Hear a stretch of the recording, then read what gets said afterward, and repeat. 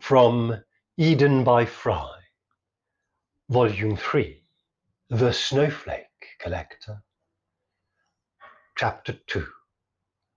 His task would be immense.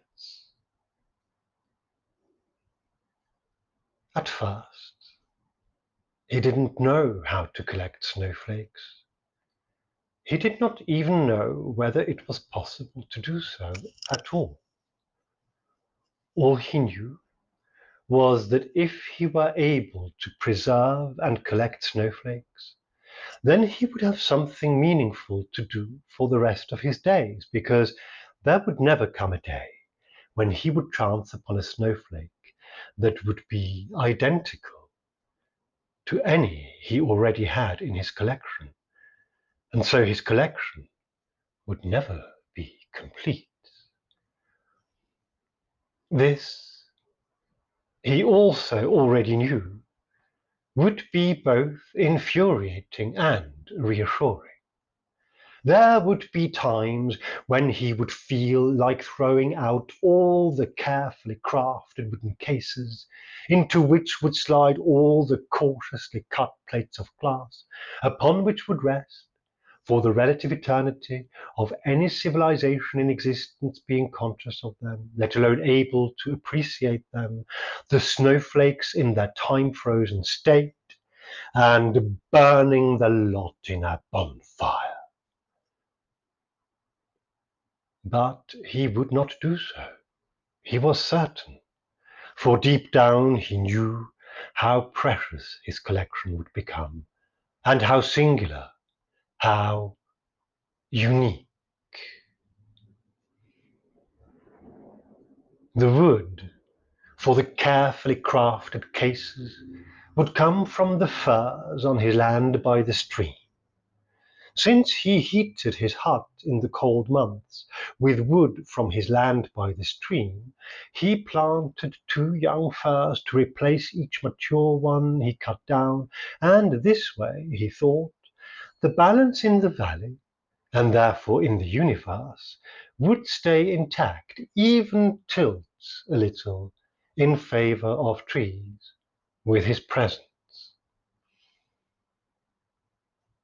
He knew well how to craft wooden cases, even intricate ones, as these would undoubtedly have to be, because they would need to have slits in them at regular intervals, just so spaced and so fashioned that a small plate of glass, in size about 1 inch by 3, would slide easily in and out of the case, but stay firmly in place once stowed.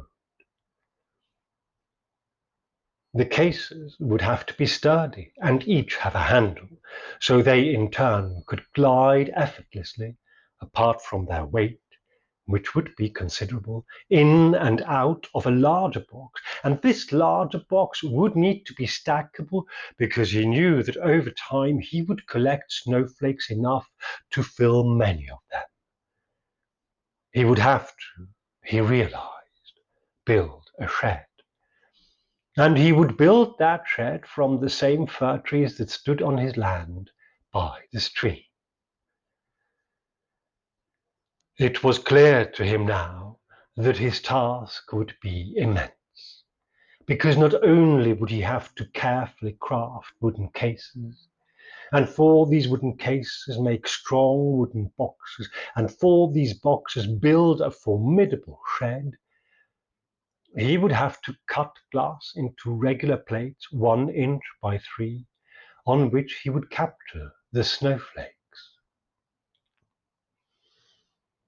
And he would have to catalogue them. He felt unsure about how to catalogue snowflakes, since he had no experience or expertise in this. But as with most things that he had ever attempted in his life before, he also thought that he would find a way. What didn't appeal to him was the thought of giving his snowflakes numbers. Numbers, he felt, when they are not being used for elegant thinking, are not poetic, certainly not poetic enough to record snowflakes.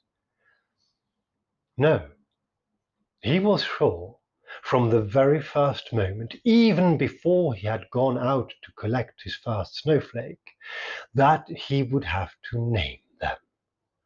And since, as everyone knows and he knew, each snowflake would be different, he would just have to find a specific name for each one.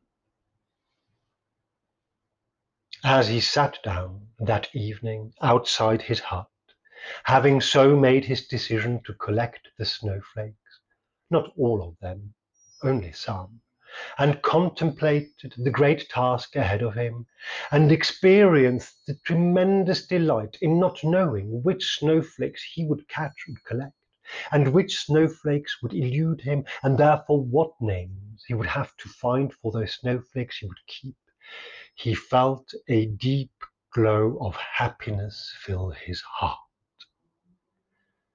This is who I shall become, he thought to himself. The Snowflake Collector.